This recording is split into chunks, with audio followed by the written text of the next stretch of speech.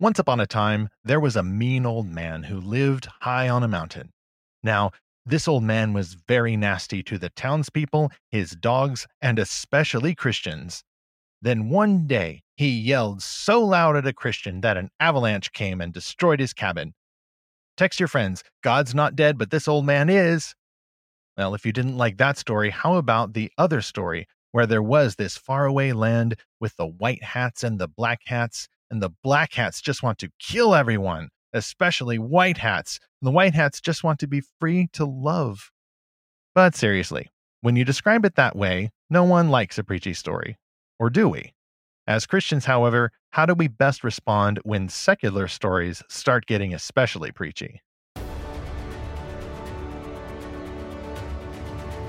Welcome anew to Fantastical Truth, the podcast from lorehaven.com. At Lorehaven, we find the best of Christian-made fantasy, science fiction, and beyond, and we explore these stories, find their virtues, their beauties, their truths, all that good stuff, and apply these to the real world that our Creator, Jesus Christ, calls us to serve. I am Lorehaven's publisher, E. Stephen Burnett. I'm also the co-author of a nonfiction book about fiction called The Pop Culture Parent. And I'm Zachary Russell. You can call me Zach. This is episode 59. How can Christian fans respond to preachy secular fiction? So don't preach me, bro. Yes, we're actually taking another approach to this topic. This could be another one of those Christian podcasts or another one of those fiction podcasts where we sit there and lament about how corny and preachy the Christian movies are. We're actually going to reverse that a little bit, and we're going to sit and scoff and mock and maybe even offer some critique of substance about preachy secular stories because, yes, plenty of evangelical movies and fiction, including some of our fantasy fiction, can get pretty preachy in the wrong sort of way. But we can also look askance at the secular world of story creation and say, yeah, you guys are kind of preachy too. In fact, lately we've noticed that a lot of you are getting more and more preachy. And it's not even preachy about stuff that's arguably true, like the Christian movies can be preachy about. Some of the stuff y'all are preaching are just not even good sermons. They don't do anything to benefit the story, and they just make everything really, really, really cringe. Stephen, my favorite example of this, I've shared this before, was from was it 1998 Lost in Space film, the one with Chandler from Friends. And they say, the son asks the father, why do we have to go in a spaceship to another planet? Well, son, it's because people in the 1990s didn't recycle enough. And I thought, oh, that's what I have to do. I have to recycle more. So, but wait a second. I want to go on a spaceship somewhere else. So now I'm conflicted. Oh, darn. You didn't recycle enough. And now suddenly spaceships, there's your punishment. Right. I'm like, how do I lose in this scenario? But then, WALL-E came out many years later, which almost made the point in a more overt way, but in a more subtle way at the same time. WALL-E was more overt, but less preachy, if you can imagine. And maybe it helped that the director, Andrew Stanton, at least at the time, was a professing Christian. I don't know him. I haven't seen his church membership certificate, but he was in World Magazine, I think, talking about some of the biblical themes about stewardship in there. So that more biblical worldview probably informed his approach in the story to man's destruction of the environment, 500 some odd years from now, where you see all the old satellites just surrounding the Earth. It looks disgusting, and it's kind of a visual wry commentary on human waste and the excesses of consumerism. I mean, there's WALL-E down on the planet just cleaning up all the mess, the last robot that didn't get turned off before humanity escaped. WALL-E, I would not say, is an example of preachy secular fiction. Some people accused it of being that, but I think that was a reflexive and incorrect critique. No, a more recent example of what seems to be preachy secular fiction, and it helped us spark the idea for this episode. Disclaimer here, a really quick snack from the concession stand. We're not going to be a Jordan Peterson podcast, okay? Zach, are we good? We're not going to try to ride Dr. Peterson's coattails about, clean your room or lobsters or anything like that. We're not going to fall into that hole, but we are going to briefly name check the good doctor because as of this recording, there was a brouhaha in which he and his fans discovered that a Marvel comic had apparently revamped the Red Skull villain, who is suddenly on everyone's YouTube feed spouting Jordan Peterson-esque language and reaching out to young men and giving them something to hope for, quoting 10 simple rules and all kinds of other catchphrases that he's known for. I would like to think, because I haven't seen the comic in full, I haven't read the comic, part of me would want to reserve judgment and say, okay, maybe the writer, even though he's known for being a pretty well on the social left in most regards, maybe the writer is going to double back and perform some act of subterfuge. Perhaps it turns out that, well, the Red Skull has a point, and Captain America or whomever in the Marvel hero world could really stand to learn from this person on the internet. Why is he attracting so many young men? What have we done to leave these young men vulnerable to such a terrible Nazi era villain? But my guess is that it's not going to be as clever as that. My guess is that what you see is what you get. And it's as simple as Red Skull is a Nazi. Red Skull sounds like Jordan Peterson. Ergo, Jordan Peterson is a Nazi. Ergo, punch a Nazi or punch your shield into him and must avoid. Well, I love how much he has he's totally capitalized on this, of course, like the evil capitalist that he is. He's got the Hail Lobster, I guess, instead of Hail Hydra. He's got a t-shirt line. He's got posters. I mean, Freedom Tunes even made a version of it. It's gone wild. And I just love that he is having fun with this. This whole like riff on him as Red Skull, it's obviously written to be so serious. And this is very important by very smart people, And so the fact that he's making fun of it and really just making fun of himself, I think my favorite version is Red Skull saying, if you see a cat, pet it. In this like really scary kind of font. And I'm like, yeah, I'm allergic to cats. So that is pretty scary, right? Well, Nazis are scary, and we don't want to dismiss the concerns about white supremacy or any of those evil movements. Racial tension is still high. Racism is still evil. We want to be sensitive to that. And that is why such cheap, shallow sermons like this are not helping. It's a form of emotional inflation. The value now of the sin is going down because you're calling everything a sin. You're labeling everything racism or Nazism. And we could go further into that. I mean, that's just another example, though, of how sometimes the sermons in preachy fiction just aren't even that good. They're not just a truth told in a very poor way, but a lie that sounds like a truth told in a very poor way. So ultimately, we're asking this question: what even makes it preachy, right? And I think what it is that so much of what we're going to be talking about today it's not even fiction in a way; it's propaganda. It's not even a story. It's just like a pretty overt message that's not as clever as it pretends to be. And so we've got a lot of examples of films and books that do this. So maybe we should give like a quick overview. We'll talk about like what is wrong with a preachy story. I mean, we're Christians. We preach the gospel. Preaching is a good thing. Like, I want to be the first to say that we should preach the gospel. I don't at all believe in this idea of preach the gospel and if necessary use words. I mean, that's like saying feed the hungry and if necessary use food. The gospel is meant to be preached. Why doesn't that work with stories? And then secondly, are we sure we don't secretly want preachy stories? I mean, isn't that kind of the thing that we want? That we all just want to just say exactly what we think others need to hear? And thirdly, we'll look at we'll name some preachy secular stories. Again, we're not going to go after Christian stories. Like that's been done, like you said, Stephen. Yeah, I'm kind of bored with that. We'll do it sometime, but it has been done, and increasingly those critiques are a little bit old fashioned and trite. So what is wrong with preachy stories, Stephen? Yeah, I can give a quick overview of what's wrong with the preachy stories just by shooting from the hip. I would challenge some of the assumptions that Christians just can't help but have in their heads, kind of deep in their imaginations. It's been stuck there when we weren't looking. It's a meme that we've caught. This gentle suspicion that if we aren't preaching all the time, then we are somehow not fulfilling God's purpose for us, especially in some more conservative or traditional Christian denominations. The preacher is held in high regard. The pastor seems to be the highest office of the church. He's the guy with the most talent. He's the man with the plan. It's usually a single individual. You may have an associate pastor or a youth pastor or a music pastor, depending on how your church is run. But the pastor, regardless of his title, is held in high regard. And I think that that is appropriate because there is a biblical office of elder. I would understand that to be a teaching elder. It is definitely a high and distinct calling.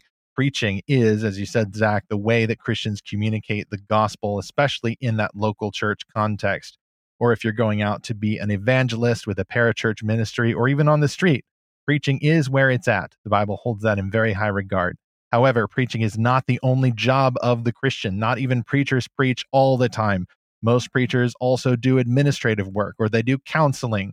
They're sitting on a committee. They're going out to the public. They are doing a prayer before a city council meeting. Not everything even the preacher does is preaching.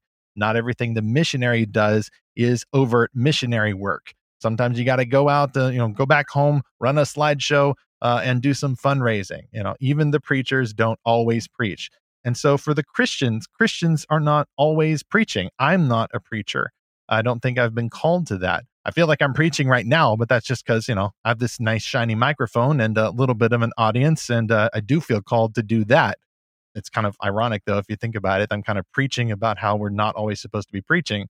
But as we've talked about on Fantastical Truth and frequently at lorehaven.com, before we have the missionary mandate, or what people would call the Great Commission, given by Jesus at the end of the Gospel of Matthew, you have the cultural mandate given by God to Adam and Eve, representatives of the whole human race, in Genesis chapter 1. The cultural mandate has not expired. Christians are called to reflect that mandate and pursue that when we build stuff, when we create art or stories, or even just create food or build the buildings in which preachers will preach. Those also are callings from God. They reflect the image of the Creator back to Him. We need to have the Great Commission in order to understand the purpose of the cultural mandate, but you've got to have the cultural mandate to fulfill the Great Commission and vice versa. Stories I would put under the domain not necessarily of the Great Commission, although there is a purpose to that, but primarily stories are made in fulfillment of the cultural mandate. We make stuff using God's stuff in order to glorify God. Preaching interrelates with that, but they are not the same. So if you have a preachy story, you're operating at cross purposes. You're running a chainsaw in the middle of an opera performance. It just doesn't fit. And you hear this buzz, buzz, buzz in the background, and it throws off the entire vibe of the thing. And even if the buzzing seems to be in harmony, usually the trained ear can detect the difference, and it just grates on the imagination, and you feel like something's not quite right. Switching metaphors, I think it's a bit like an early or poor computer animation of a human being where they just can't get the eyes right. And then people started calling that the uncanny valley. I think that preachy fiction creates an uncanny valley effect. We feel like something is not quite right, even if we can't identify exactly what that is. I said earlier, there is a clear difference between art and propaganda. And simplest way to see the difference is propaganda is bad. It's never very good art. It doesn't ring true. It doesn't connect. It's not memorable. It really doesn't leave you wanting more. Like you want to get rid of it. You want to get over it. Maybe you would throw it at someone to try to convert them or something, but propaganda doesn't really stick. It doesn't resonate. So I often find that when I feel a disconnect from something that's supposed to be art, I kind of take a step back and go, "Oh, I see.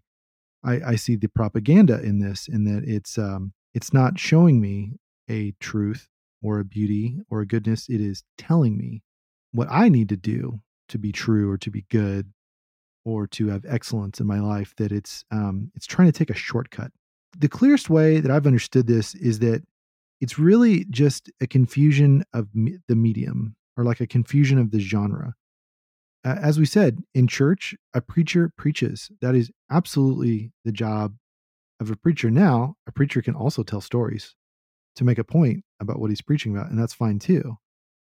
But it's like when the story itself is the preaching, then it kind of doesn't work. Like those are different things. But I think what preachiness is built upon is a lack of trust in the reader or a lack of trust in the audience. It's not trusting the intelligence of the viewer to get what the theme is or to figure out what message is, or it's to try to force a message. It's to like, here's the moral of the story, like literally, like how a lot of children's storybooks are. Like at the very end, here's the moral of the story. That is what causes the disconnect, is because everyone likes to think of themselves as a smart person, but a preachy story tells someone implicitly, "You're dumb. Let me help you understand it." Well, that's the issue with, and once more, we're not going to spend this whole episode critiquing preachy Christian fiction. But in order to help this go down a little bit easier for some listeners, you will read, for example, some Christian novels in that end with a discussion guide. Or I've noted this example in several articles. At least in the past, you have had some Christian novels, including some novels that are in fantastical genres, that feature a non-Christian character who's either fallen away from their religious upbringing or are just an unbeliever in some way. And the purpose of the unbeliever character seems to be not to provide someone that the Christian reader can identify with, but to provide someone whom the Christian reader would like to get saved. The reader then is put on a platform over the character. And I don't think this is author's intent all the time, but I think that's the net effect. Instead of identifying as much with the main character, the reader is invited to partake in almost a kind of a surrogate imaginary evangelistic campaign for the main character. The effect is that of not so much challenging the reader, especially if the book is marketed to Christian readers. It's very unlikely, by the way, that a secular reader is going to read the book, but maybe it makes the book a little easier to sell to marketing. Hey, here's a book. If you pick this up, this is a book that Christian readers can enjoy and then also give to their unsaved friends. What's the assumption behind that kind of strategy? The chief end of man is evangelism. Well, the chief end of man is not evangelism. It's to glorify God and enjoy him forever, which can include, but is not limited to, evangelism. Perhaps Zach and listeners, at the end of our 100, 200 year Lorehaven terraforming project, more Christian readers of fantasy and other fiction will appreciate a book that is made strictly for your enjoyment and your growth as a better Christian, even if you never share it with anyone else or never speak of it to an unbeliever, theoretical or otherwise. So let me give an example of where I actually made a Christian short film that I think was not preachy, and that this was part of a team I was on, a ministry team 10 years ago. And I'm really, really proud of this film that we made together, because it was well, it was a lot of fun to make. We made the whole thing in a week. It was for the 168 film festival, where we have 168 hours to make a film. So it was a whirlwind making this thing. And the film is called Cabernet. I'll link to it in the show notes. And it's sort of like a romantic comedy short story on the surface. I mean, and that's all the story is. So it's the description is: while waiting for his first date with Michelle, young professional Brett discovers a wine stain that just won't disappear. The film was based on the passage in Mark where a leper comes to Jesus and says, "If you're willing, you can make me clean." And Jesus touches him to make him clean of leprosy, like cures him or heals him. And, this is obviously very scandalous that Jesus would touch a leper. And so that was the Bible verse assigned to us. We had to make a film to portray that. We had to put like part of the verse or part of the theme in the film. I forget exactly what the rules were, but we were really adamant, like, we don't want to make this a preachy film. We don't even want to make this like a story about Christian faith. Like, we want to make this a story that anyone can relate to. And so it's about this guy, and as he's waiting for his date to arrive, he spills some red wine on his white shirt, and everything he tries to do to get rid of it makes it worse. And the waiter for his table is like really has compassion on him. And finally, at the end, when he thinks he got rid of the stain, it like comes back magically, and it's even worse. And so just spoiler alert, but the waiter sees him come out of the bathroom right as his date arrives, and they kind of look at each other. And then in the next scene, he shows up with a clean shirt, but the waiter is wearing the stained shirt, and he is under a performance review, and he gets in trouble and he gets sent home for the day. What made me really happy was when someone reviewed this film. And so this is on the review page. Someone said, "Good illustration of the atonement." And I'm like, yes, you got it. because it's funny reading some of the reviews. One of the reviews was an honest portrayal of true customer service with heart. And I'm like, well, yes, like it is about that. It's not just about that. But yeah, on the surface, that's all it's about. That's all that happens in the film. But this first review that said good illustration of the atonement, like they immediately saw the Christian theme, but then it continues and says, maybe an explicit quotation from the Bible at the end would have shot the message through. No, don't do that. No, really don't. I'm warning you. Really don't. Don't do that. No. I know. And I'm like, that never crossed my mind ever to do that, because why would I need to? You got the message. Like you immediately understood it. Why do I need to hit you over the head with it? So my ministry team director at the time, we talked about this. We talked about that review, and he had a really good response. He's like, I'm a big believer in personal evangelism, emphasis on the person. I would show this film with that other guy that said, oh, this is great customer service with heart. He's like, that would be the perfect person to talk to about this film and say, there is a deeper meaning to this. Can I tell you about it? And then boom, you're right there in a gospel conversation. But think about that person if how their reaction would be if at the end it hits you over the head with, here's the moral of the story. That person would have tuned out. The point that Chris, my team director at the time, was making was people respond to evangelism from another person way better than like an impersonal method of sharing the gospel.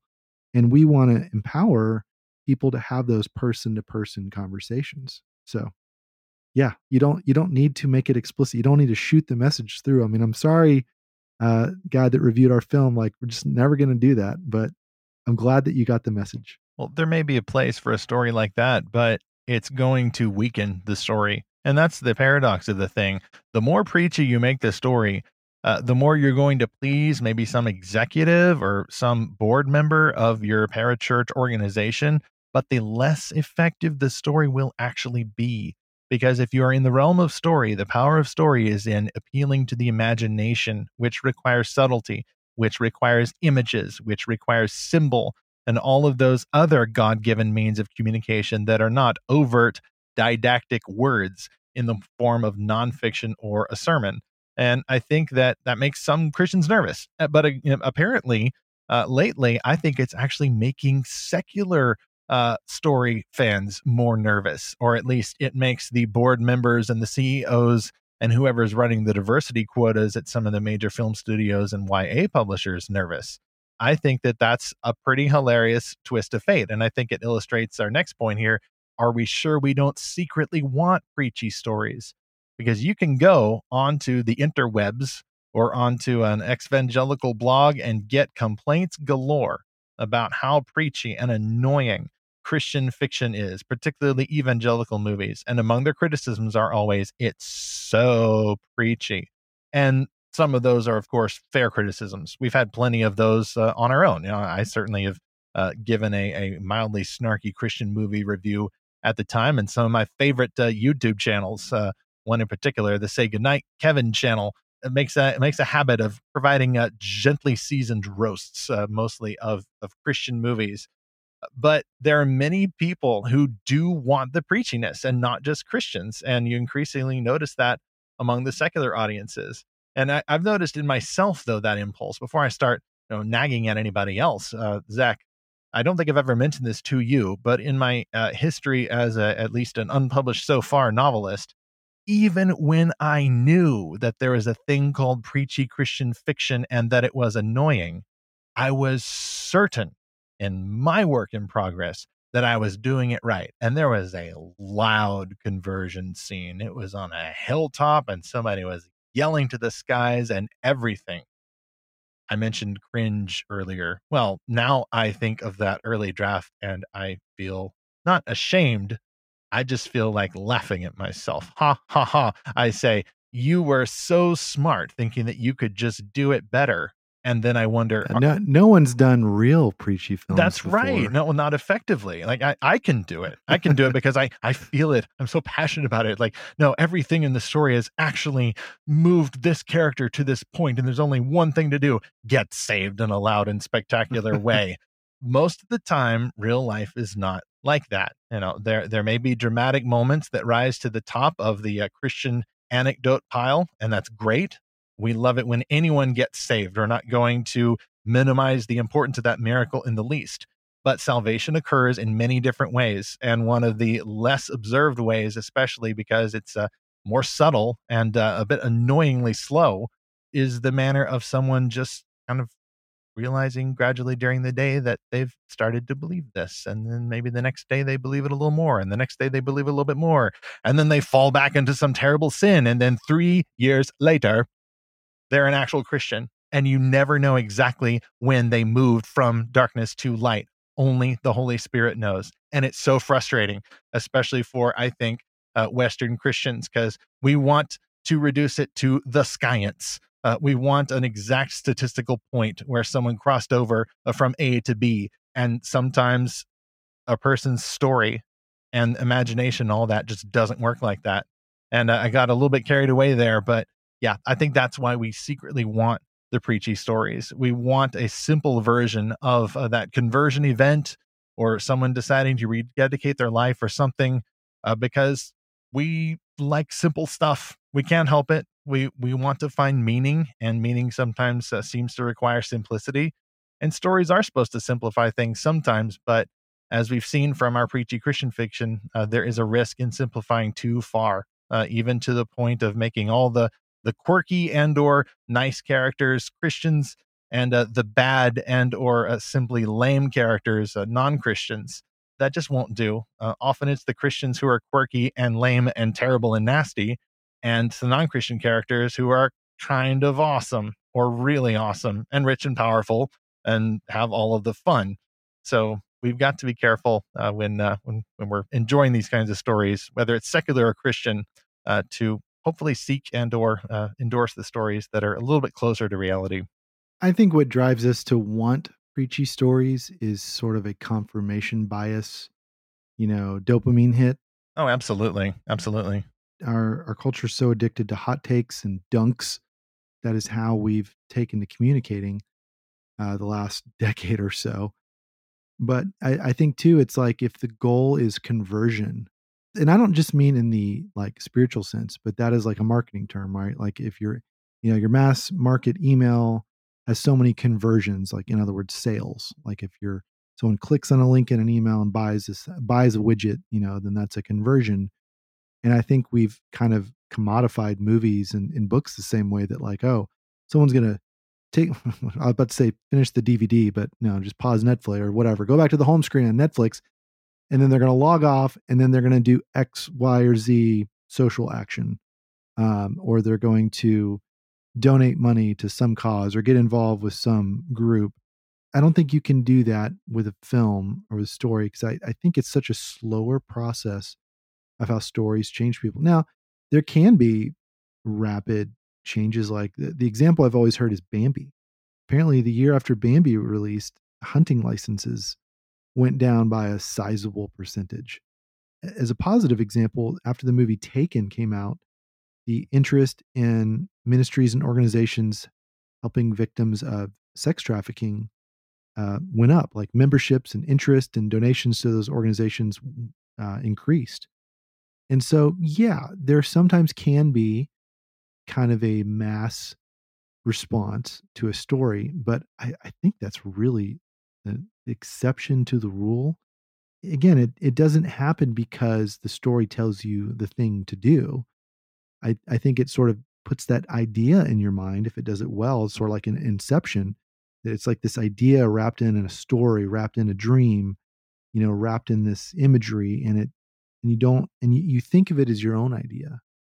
And that takes a considerable amount of trust for a storyteller to do that, to just to paint a picture and then let the person internalize it and interpret their own way. That's all 100% true. And it is the more positive side of a story that is doing its job well, which leads then to some few examples of stories that Oh yeah. don't do as well. And as we mentioned in the setup for this episode, we think that the best solution to stories like this is similar to the articles and YouTube channels that exist to do gentle in Christian love heavily seasoned roasts of the cheesy, preachy evangelical movies. Let's borrow from that approach. Why not then just describe some of the silliest, most preachy secular stories and not get outraged, not start preaching back, not even call for a boycott or canceling, at least not yet, but instead we simply slap our knees, lean back in our desk chairs, and laugh. I think that's at least the first appropriate response to some of these stories, because that's like, Zach, I'm going to ask you in a moment, like when was the last time you were ambushed by a preachy secular story?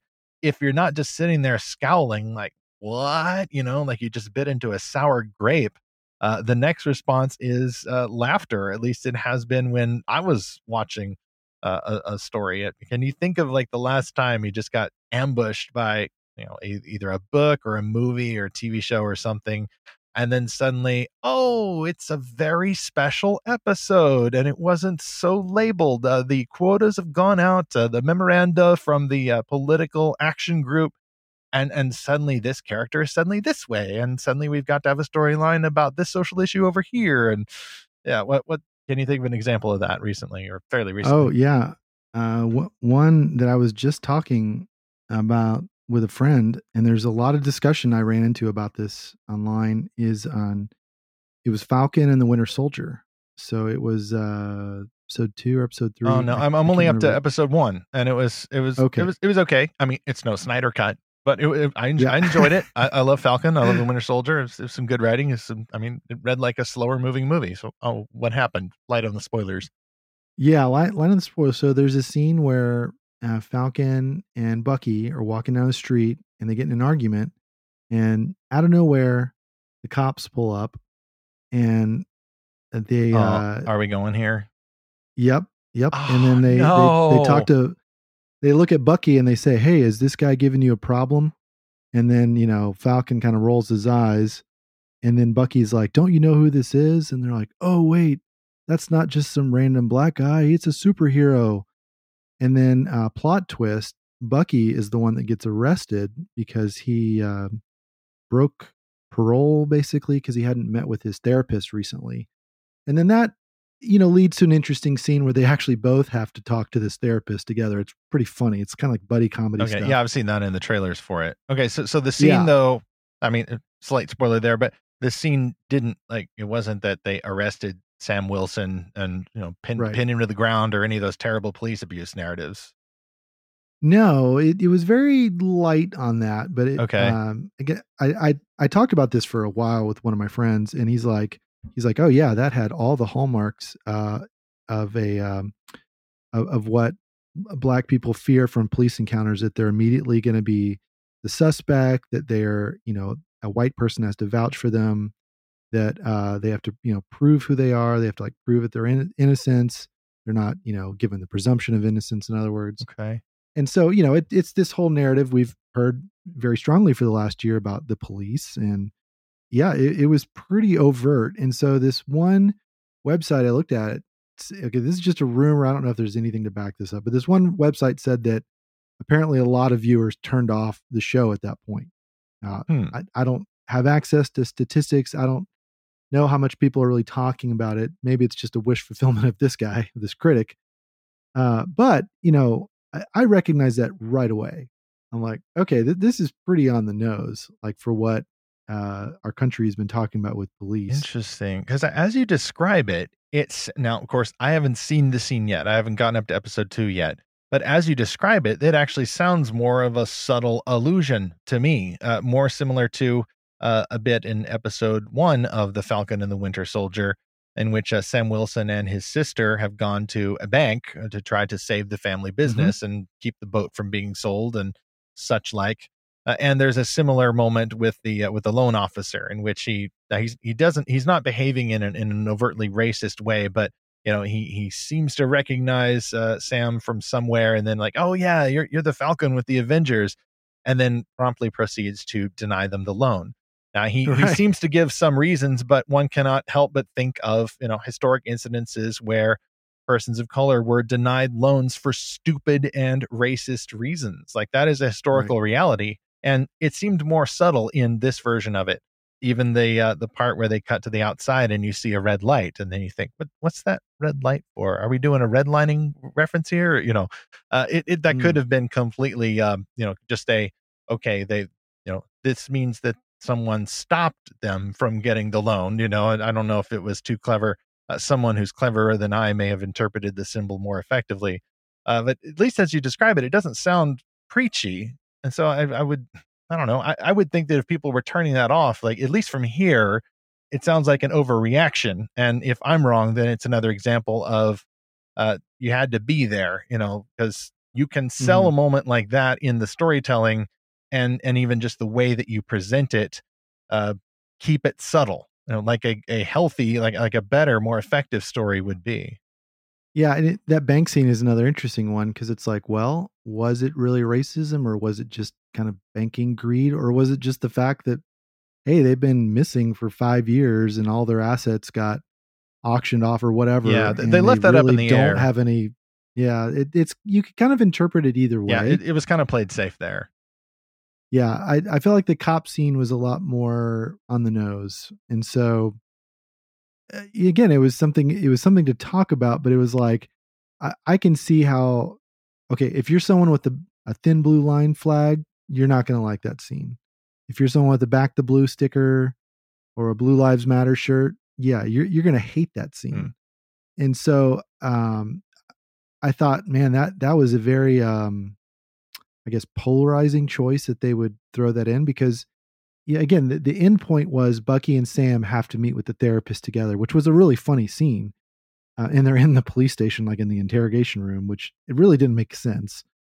But the screenwriters wanted to get to that kind of buddy comedy scene, but to get there, they went through this racist cop scene, which I'm like, yeah, I don't think that was really necessary to the plot. Like that to me, that's what made it preachy. It was like you didn't need that scene. You wanted to use that to send a message, and so Maybe so. You haven't seen that in the Marvel Cinematic Universe before either. I mean, they've a except little in bit. There's a little bit in of Black that. Panther, like I would not call Black Panther a preachy story in the least, and yet it dealt Oh overtly no, with not these kinds of issues yeah, in a fantastical way that yeah. challenged everybody all at once. I mean, I'm invited in, and I feel very challenged all at the same time. I feel welcome and challenged. That's a difficult task to pull off in stories. Well, Black Panther was basically MLK versus Malcolm X, right? It's sort of their two ideologies in the form of King T'Challa and Killmonger. Right. And as I've said elsewhere, Killmonger is basically General Zod. He's the Wakandan version of General Zod. Both of those characters were true to what they believed, and it was a battle of the wits. In it took the form of physical combat, but it was very much an ideological battle. I think what makes it not preachy is that there was balance to that, right? I think when something seems very one sided or lopsided, that's when you're like, this is pretty preachy. Is there something recently that you have read or watched that you felt come across kind of Well, preachy? a brief comment on Black Panther. I think one of the ways that a story that's trying to explore those kinds of overt and even dangerous issues, controversial issues, and a rather simple yet all at once complex solution to that is make sure that the bad guy kind of has a point, even if he's still the bad guy. And in that case, Sure. multiple people, fans and critics of Black Panther, were saying, "Wait a minute, Killmonger, like." He actually sounds kind of persuasive here. And in He's that not wrong he's not with some wrong. things. No. And Yeah. in that way, the heroes and us are challenged. If a hero, for example, is killing someone, and this is one of our future topics for the podcast, like we're challenged. It's not an easy solution of heroes never kill or heroes never have to make the hard choices. You can always find a way. Like some of those types of stories or expectations strike me as being very preachy, just kind of a simple morality that doesn't align with reality. But if the bad guy has a point and may need to be stopped using lethal force, I mean that's kind of a good example there. Some other examples. I want to run through them pretty quickly, just so we're not going too over long here. But I've already mentioned that the Red Skull is Jordan Peterson is a recent example. One of my quote favorite end quote examples of a story itself not being preachy, but then the creators themselves, literally the very next day, being preachy. is the final episode of season 4 of the animated series Avatar: The Legend of Korra.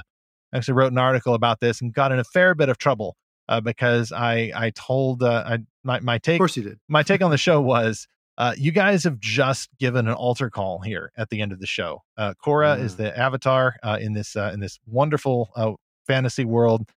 She can control all 4 elements, and then at the end, she takes the hand of her friend, and they go on a vacation in the spirit world. Okay, her friend's a girl. Like they've been writing letters back and forth during the season, and Korra had a boyfriend in the first or second season, and there was nothing there. And of course, now looking back on that, 6-7 years later, you put your hackles up. Oh, so this is a same-sex relationship thing. Like, well, when you watch the show, that wouldn't have necessarily come to mind. But then the creators literally the next day took off to the internet and said, hey, shout out to all you people who said that these 2 characters should get together. We did it. Are you happy now? Hey, cool. This is for you guys. This is for all of you. And okay, without even delving into the morality of that particular issue now, it's a preachy moment. Not in the show necessarily, but what they do afterwards. They've just done a pretty good fantasy battle, and a fairly satisfying end to this fantasy series. Of course, it's nowhere near as good as Avatar: The Last Airbender, but then they go out and preach about it. And suddenly, no one is talking about how Korra fought the giant mech. No one's talking about Bolin with his lava bending, or Mako, or any of those other heroes of the Legend of Korra. They're all just talking about this friendship that's going to turn into something more than friendship. And suddenly they have juked the whole show on behalf of a particular social cause. That basically ruined the show, I think, or at least has severely tarnished the legacy of the show to be more about just that one moment and the creator's interpretation of that moment. Similarly, my wife and I have abandoned, basically, I think it may be permanent by now, a lot of the CW DC shows, Arrow, The Flash, Supergirl, and the like, because they hit a point where suddenly it seemed that the storytelling just wasn't as important to them. Clearly, they were getting memos or something from the advocacy groups or something, because all of a sudden, sexualityism became a more overt force of an agenda in these shows. And probably the most egregious example, like, we don't turn off stories right in the middle, but we turned it off in the middle, where they were doing a Crisis on Earth X crossover with all the superheroes go to Earth X, which is where the Nazis took over. And the Nazis are so bad that they didn't want you to love who you wanted to love. I think I kind of sent that up a little bit in my intro to this episode. There was one moment in particular where we're just like, okay, we don't mind watching this. We know there's going to be agendas. We know this is happening, but you have just jumped the shark. You have filled the tank with sharks, a bunch of sharks, all of the Jaws props there in one tank, and then you have flipped the jet ski over them. We couldn't take it. We were laughing. We were scowling. It's just preachy. It's hilarious. We flip it off. Lest this seem too polarized in one direction. There's certainly examples of right wing or other agenda preachy secular fiction, and I think I still have on my shelf somewhere the Michael Crichton novel State of Fear. One of course, Michael Crichton, a famous sci-fi writer, TV show creator, the author of the book on which the film Jurassic Park was based. But his novel State of Fear was literally, oh yeah, that's the one about how global warming is a scam. I don't remember any of the characters. I barely remember some of the natural disasters, but he wrote it on purpose to say global warming, climate change is a scam. He did a self-insert of himself as one of the characters just so he could lecture all the other characters about how global warming is a scam. And there was the one part that I remember.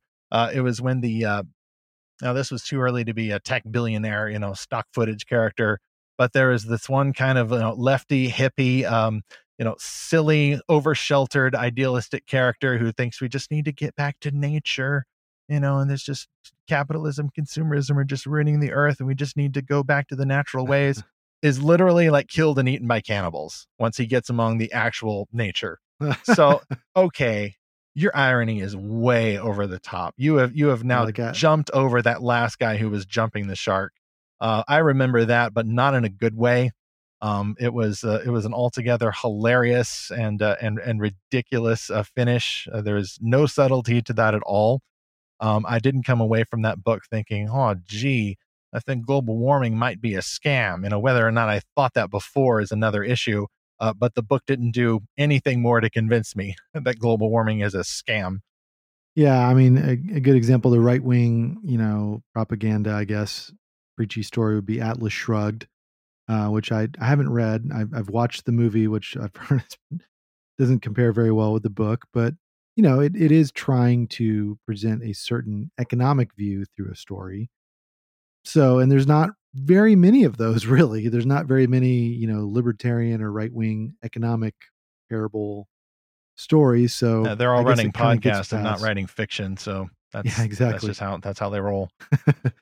Yeah, I just thought of two other examples that I've been watching recently.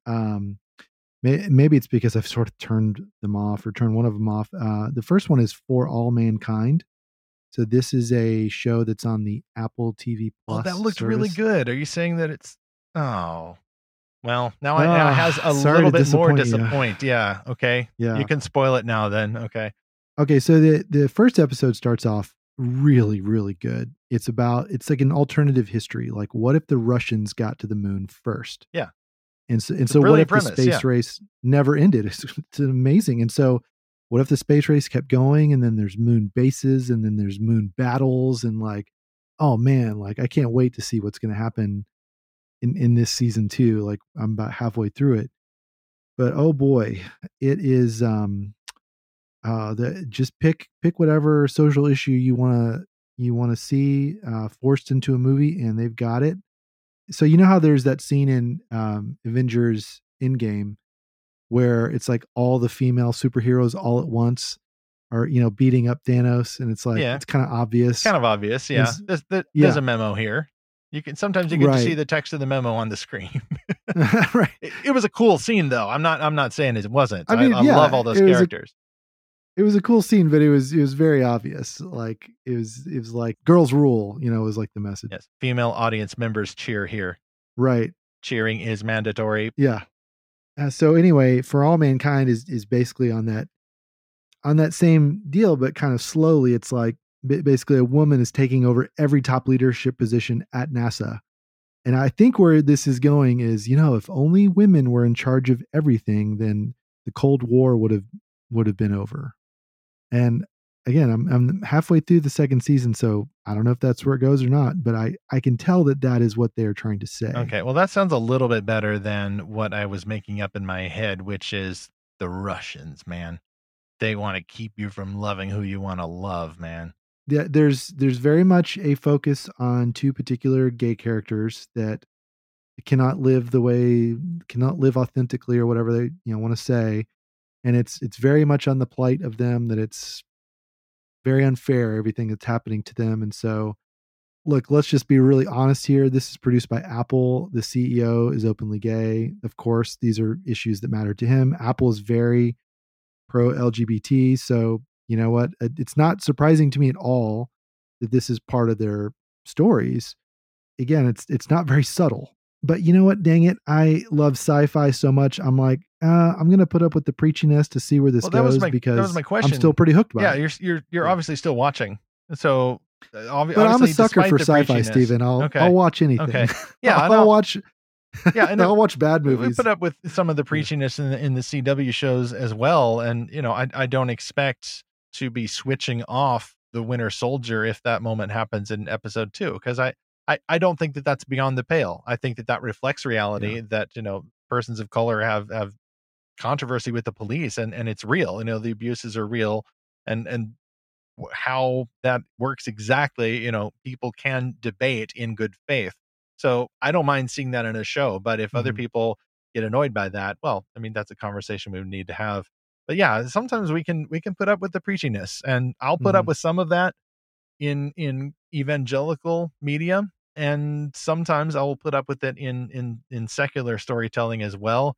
But if you keep at it, if it's clear that this wasn't a one-off and this is a pattern, and you guys are going to keep doing that, and you seem not to have any other cool story ideas existing alongside the preachiness, then I'm going to start looking for the exit even before the credits roll. I will bail on the movie even if I've paid for it.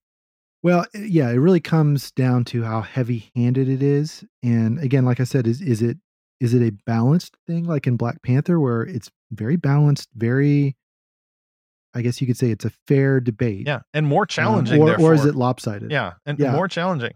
Yeah, and so with For All Mankind, it's not simply that women should rule everything and there will be world peace. It's at the same time deconstructing the kind of strong male characters and making them kind of wimpy or PTSD or making them out to be jerks. And it's very much like it's not simply pro woman as it is anti male. And so when you put those things together, it's like, yeah, this is but I'll tell you what I guess why I haven't turned it back on. It was this one scene in the most recent episode I watched where the the lesbian character gets a call from Ronald Reagan. And again, she's still in the closet. She's having to keep everything under wraps to keep her job at NASA. But she was about to come out and quit her job. But then Ronald Reagan calls her and says, "Are you a Christian?" And then she's like, "Yes." And you can tell she's lying. And then you feel bad for her that she's having to lie. And it's just like, man, why did you have to go there? Like that was just completely needless, that making Ronald Reagan out to be the bad guy because he's a Christian. And I don't know. It was really bizarre. I'm literally, you can't tell because this is audio, but I'm wincing a little bit, at least from that description. Maybe the actual show had it more subtle, but it was someone's picking a side there. Yeah. That takes me out of the story. I'll tell you another show that is very overt about religion, very in your face, but I'm still watching it and I don't quite know why. So it's called Raised by Wolves. It's on that's the Ridley Scott, HBO Max. Yes. Yeah, and it's I would only know about it because I got HBO Max to see the Snyder cut. He's a rather extreme atheist, is he not? Oh, he is. Yes, he is, and that's what when I saw his name on it, I'm like, okay, I'm gonna just check this out. And oh yeah, so it is about a future Earth where there are basically two factions fighting in this total war. One faction is simply called the atheists, and that's it. They want to raise their children and have an atheist world. And then the other faction is the religious faction, who are very much Catholic looking, very much Catholic practicing, except they worship the sun god Sol, and they are called the Mithraic religion, so Mithras. And it's so they have instead of a cross on their shirt, it's like they have the Crusader kind of clothing in uniforms, but instead of a cross, it's a starburst. And they're always and they're praying to Sol for the armor of the light instead of the armor of God. It's like they're total stand-ins for the Roman Catholic Crusaders, except they worship Sol. So the story takes place after they've had this decades-long war, and they've both sent sort of colony ships to this other planet, and then now their war is kind of ongoing there. But you know what? It's a little more. It's a lot more interwoven and complicated than I thought it was going to be. There's really no good guy. Oh, and that's what not made it even among the atheists. No, in fact, there is an atheist that is pretending to be a Mithraic soldier, and he's kind of a scumbag, but he's kind of a good guy. And then there's this atheist robot who's actually very evil, but they're on the same side, but they're fighting, and so it's interesting. I keep watching it because I'm like, it's so overtly preachy that it's you kind of get past it, I guess. I don't know. It's it's not trying to be clever. Well, if you're saying there's no good guy, how is this preachy in the bad way, the way that we would condemn and or scoff at? I mean, when you set that up and I'm going, oh, are the Mithraic Christians? Is that exactly symbolism? Catholics always get the Catholic imagery always gets on TV. You're not getting Pastor Bob from the fellowship hall representing the bad Christians in the television drama because Pastor Bob doesn't wear the cool hat. Just because Catholics wear the cool hats, they get all the press in the TV shows. But this actually doesn't sound wrongfully preachy to me, at least based on your description and the fact you're still It watching. keeps surprising me. Okay. Yeah, well, then it's actually a good example. Yeah, and so like I said, the very first episode, I'm like, oh man, this is like so preachy. I don't know how I'm going to watch this, but again, like I said, I'm a sucker for sci-fi, so I'll keep watching. And now I'm at an episode where it shows, it's like a flashback to when this guy grew up as a child soldier for the atheists, and it's like, man, okay, that's pretty evil. Okay. That's pretty depraved. Like, so again, it's not pulling punches in any direction. Fascinating. So that's the interesting thing about it. Yeah, just based on your description, I'm actually very intrigued, and I'm hopefully it's drawn for a close here because we haven't even gotten into Star Trek and the preachiness of Star Trek sometimes. And wow, I cannot believe that we got through this whole episode without even broaching, however slightly, the topic of the 13th Doctor and the new Doctor Who seasons run by Chris Chibnall that very few people like because apparently they went full woke. They just went so preachy, which there was always some light preachiness in early Doctor Who seasons, but apparently they got them the memos too, from the BBC Diversity SAR or whoever it is. But we won't talk about that. I guess just my closing thought here, from my part at least, is the fact that preachiness is not the same as overt. I'm on record, and I'll go on record again. I like overt fiction. I think we need more Christian-made fiction that is overt. I want to see denominations. I want to see issues that Christians have with one another named and dealt with overtly. That doesn't mean that you have to be preachy about it. In fact, someone needs to go full meta and have a Christian novel in which the debate over preachiness or non-preachiness is a big part of the theme.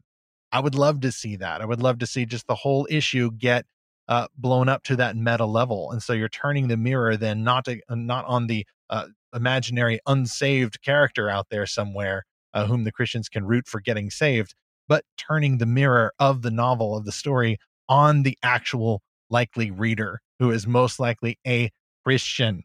And I think the more overt our stories go, the less preachy we'll get. Because oddly enough, the preachiest stories I've seen published by Christian publishers are the ones that show the least amount possible of the actual real world church and the actual real world issues that Christians have.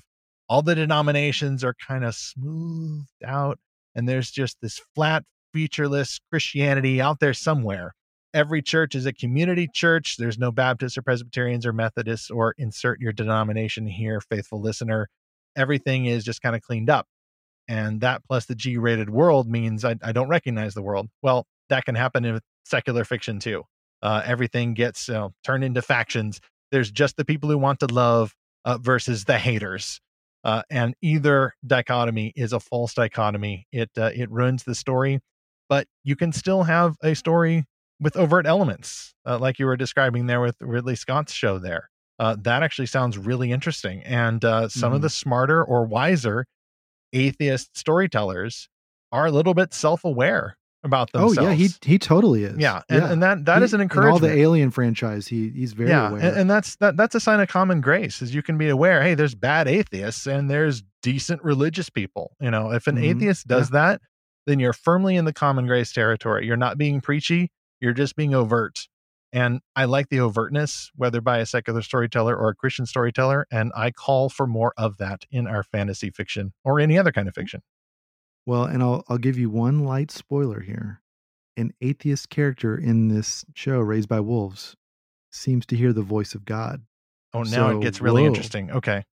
Yes. So I haven't made it through the season, so I'm not sure where that's going to go. Maybe it's all just a hallucination, but I'm kind of cynical, but still it's interesting. Now I'm like, ooh, maybe there is something to this, Mithras religion, and I'd kind of like to know more about it. So yeah, it draws you in. It's more of a debate than it is a lecture. And maybe that's the difference of what makes it preachy. It's just that's true. There's different voices talking. Then it is a conversation, and the function of the story is not to be a proclamation of the truth, but the application of the truth in a realistic world. a simulacrum, if that's the proper term, for reality. And in that way, a story is on its best possible foundation. It's representing reality where applied truth is never so simple as we would like to imagine. And that's imagination at its best too, when it's being more truthful about the fact that it's difficult to apply those issues in reality, whether for Christians or for non-Christians. I'd like to hear more about how that show ends up. Well, and Stephen, we got a great Fantastic Fan email. I'm just going to read part of it because it's very, very long, very great message from Andrew, who sent us a message a couple episodes ago after episode 55, which was my interview with Austin Gunderson about should Christians embrace cultural and digital enclaves. Yeah, that was a good one. And at the end of that, I actually quoted something you had told me offline, which was, hey, maybe Christians should just lead the way in making fun stories, because I think everyone is kind of exhausted by all the messaging and heavy-handedness of so many movies. And Andrew picked up right on that, and he sent us an email, and he kind of gave this fake quote of, "Come to me, all you who are tired of the ideological agendas, and I will give you a great story." And Andrew says, quote, "I feel compelled to write to you because I've had one of those 'it's not just me then' moments whilst listening to episode 55 of the Fantastical Truth podcast. And specifically the point that was made about how there may well be an opportunity for Christians to tap into the significant discontent that exists with most of the current output in the fantastic genres. That discontent is expressed by Christians and non-Christians as a reaction to the way storytelling is currently being subverted by the ideological agenda. I have been close to despair myself in the past about these things, and to hear someone else articulate the problem with current content and to describe the opportunity it might present to Christians was quite a revelation. My own objection to the ideological campaign in the fantastic genres is often not even the content of some of the arguments. Parentheses, it would be nice to be able to even discuss these things in a civil manner. Close parentheses. But the insistent dictatorial tone, the intolerance of other ideas, the way stories are subverted and damaged by the agenda, people are bullied and canceled, and the hypocrisy of the proponents of that new ideological agenda." End quote. Andrew, I think you hit it right on the head. It's fun to examine different ideas through stories. I mean, stories kind of give you that kind of playground to, imagine things differently and sort of explore very different ideas and even weird ideas. But you're right that there's a difference between a dictatorship of ideas and a conversation of ideas. And when you can have more of the conversation and the discussion, it's a lot better for everyone. I think everyone enjoys that a lot more. So thanks for writing us, Andrew. Thank you, Andrew. Amen to that. That was a great comment. And I would hope indeed that more Christian creators can jump onto that apparently trend and come up with just fun stories that are fairly agenda free, but in being agenda free, actually have the best agenda of all, glorifying God through the creation of excellent artworks that reflect his nature. And for any of our fantastic fans of Fantastical Truth, any stories that you have enjoyed or just enjoyed laughing at that are either Christian made stories or secular made stories, we definitely want to hear about those. Feel free to be as gently snarking as you like. And of course, your feedback could end up in a future episode of the podcast. Just email podcast@lorehaven.com or go to our website, the lorehaven.com/podcast, which is where you will find the complete show notes for this episode and all the other episodes.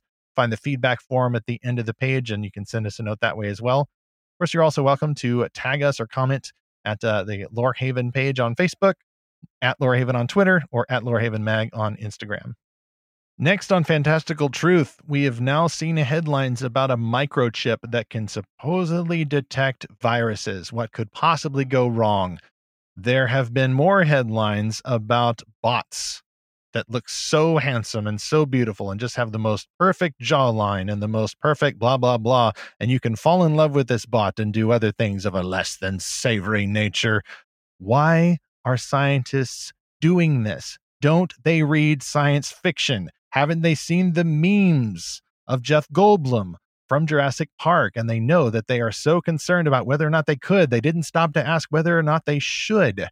We're going to explore that from a Christian vantage in our next episode. Meanwhile, try to avoid preachy fiction unless you want to put it on strictly for the laughs. I think that that is one way Christians can, quote, enjoy, end quote, these kinds of stories, not because they're effective or of a particular threat to us, but because it's just funny when people try to take something that is used for a conversation and an application of truth in a realistic world and instead use it for that kind of propaganda. Let's instead understand the purpose of stories in God's universe as we continue to seek and find fantastical truth.